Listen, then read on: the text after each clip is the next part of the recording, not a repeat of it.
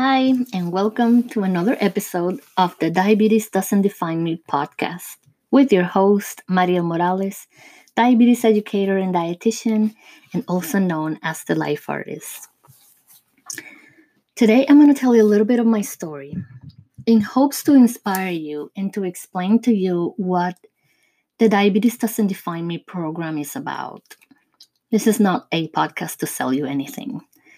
It's a podcast to empower you and help you see your current condition as something completely different. So, I was just thinking today about how many people I see on the Facebook support groups, diabetes support groups, that are just complaining about their life and how they can't eat what they like and how they're constantly feeling sick and how they have to fight with so many things. And it's just heartbreaking to see how they are being completely defined by their current condition and their disease. And granted, maybe just that diabetes became the tip of the iceberg, right? Maybe they've been dealing with so many other things from their past that now having this is just the last thing they needed. And they are just not able to see it in a positive light. And trust me, I totally understand it. When I was growing up, I had developed asthma when I was 5 years old. Then I developed hypoglycemia.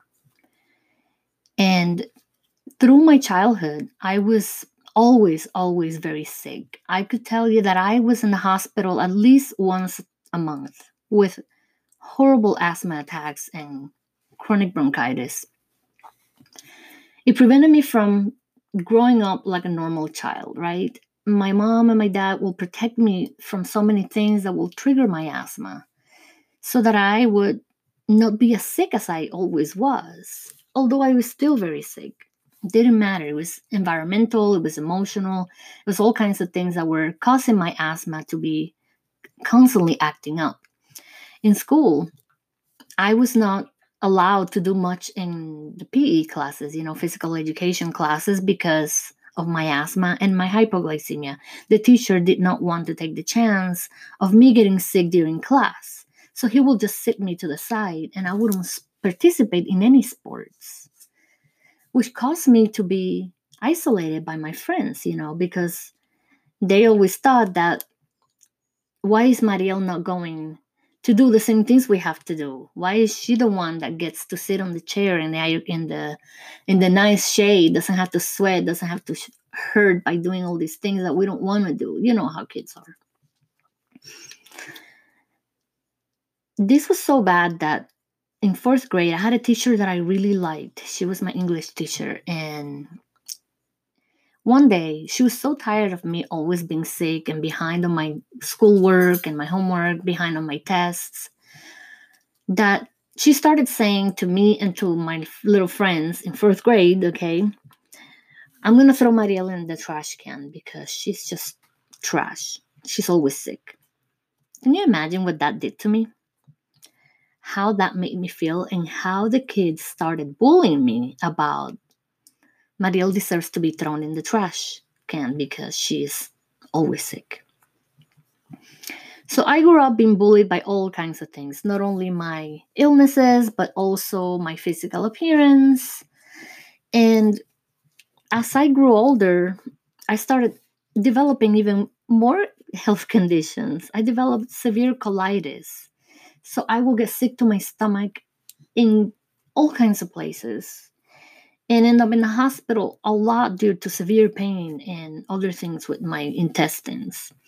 I became lactose intolerant, so then I couldn't eat all the nice things with milk like ice cream and cake and mashed potatoes and pizza and just things that everybody loves as they're growing up. Once I became an adult and I got married, I developed seizures. So I have lived my whole life fighting all kinds of health conditions and emotional conditions as well, because all of this takes a toll on your emotions and on your mind and your mental health, right? And I just want to tell you that, we as humans go through many things that can either make us or break us. And I used to be defined by my past, by my asthma, my hypoglycemia, by colitis, by my lactose intolerance, by my seizures, by my divorces, by my bad relationships. All of those years I lived feeling sorry for myself. Like I didn't fit in because I just was not normal. I went through too many things and I had too many health conditions. But a year ago, I started building my business and I started working with amazing, powerful women who had a whole different outlook in life. And they were not defined by their past or their current situations or their illnesses. I also attended mindset seminars and even saw Tony Robbins live twice. That was amazing. And Tony Robbins said something that changed me. He said, life doesn't happen to you, it happens for you. He said, it's up to you how to use your past and current experiences, good or bad, to make you or break you. Now, you're probably wondering, what the heck does this have to do with diabetes? It's got everything to do with diabetes. I want you to think back on the day you got diagnosed. How afraid, upset, and in shock you probably were. Think of all the things the doctor, the nurse, the dietitian, if you saw all of those people, how many things they told you about what you needed to do to stay healthy and all the things that you should not do now that you have diabetes. Don't tell me that that was not the first day of your new life, where everything you were used to do now has to be done differently, or maybe with more caution. Plus, also, you got a new routine added to your already busy and complicated life. Now you have to wake up and test your sugars, take medicines, count carbs, exercise, visit many doctors, have a budget for medications, for test strips. It's a complete different life now. And for many of us, a new health condition can put us into a depressive state where we feel either guilty about bringing on this disease, which it doesn't always is the case, or because we feel like we're no longer normal and we cannot do what everybody else does. But I'm here to tell you that you do not have to be defined by anything, especially not by your diabetes. So I started doing some research and read some blogs of many people with diabetes that didn't let the disease define them. And I wanted to know what was their outlook and take on their condition. And these are the things they said, and I want to share them with you because they're very, very powerful. Most of these people are type 1 diabetics, which means they have a little bit of a harder time controlling their disease than people with type 2. These people depend on insulin consistently or they will die. Not like type 2 that can be either reversed sometimes, depending on when you get a diagnosis and if it was mainly weight related and diet related. Or you can control it with exercise, diet, and maybe some pills. But people with type 1 diabetes don't have any other choice but to count the carbs and utilize insulin all day long for the rest of their lives. And they do have a lot of other different struggles because they are more prone to also hypoglycemia. But we're not comparing here to who has the worst diabetes, okay? That's not what we're talking about here. So let's take a look at Mary. And Mary wrote this in her blog. It says, diabetes does not define me. I refuse to give that kind of power to a disease that I did not ask for. A disease that has, without my permission, become all that I eat, all that I breathe, and all that I sleep. It was constantly in my mind.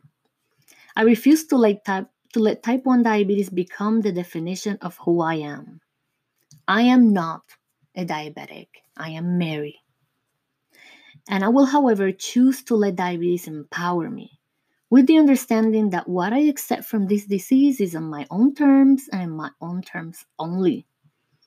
I will allow type 1 to make me stronger, to push me to be a more considerate and loving person, to be a better friend, a better daughter and sister, and to make me a little bit more grateful for every day that I have. Isn't this amazing? An amazing outlook on this disease. Now, this is Kyle. And he said, "It's taken me 16 years for me to get to the point where I no longer am afraid of my disease. I have lived in fear of so much for so long.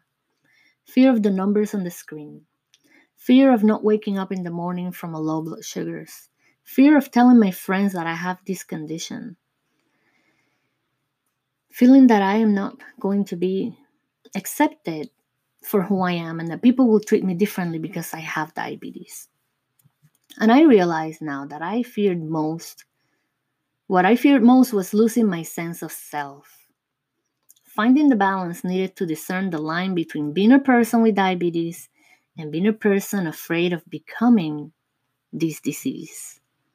It was a very long journey and long process, but diabetes no longer defines me.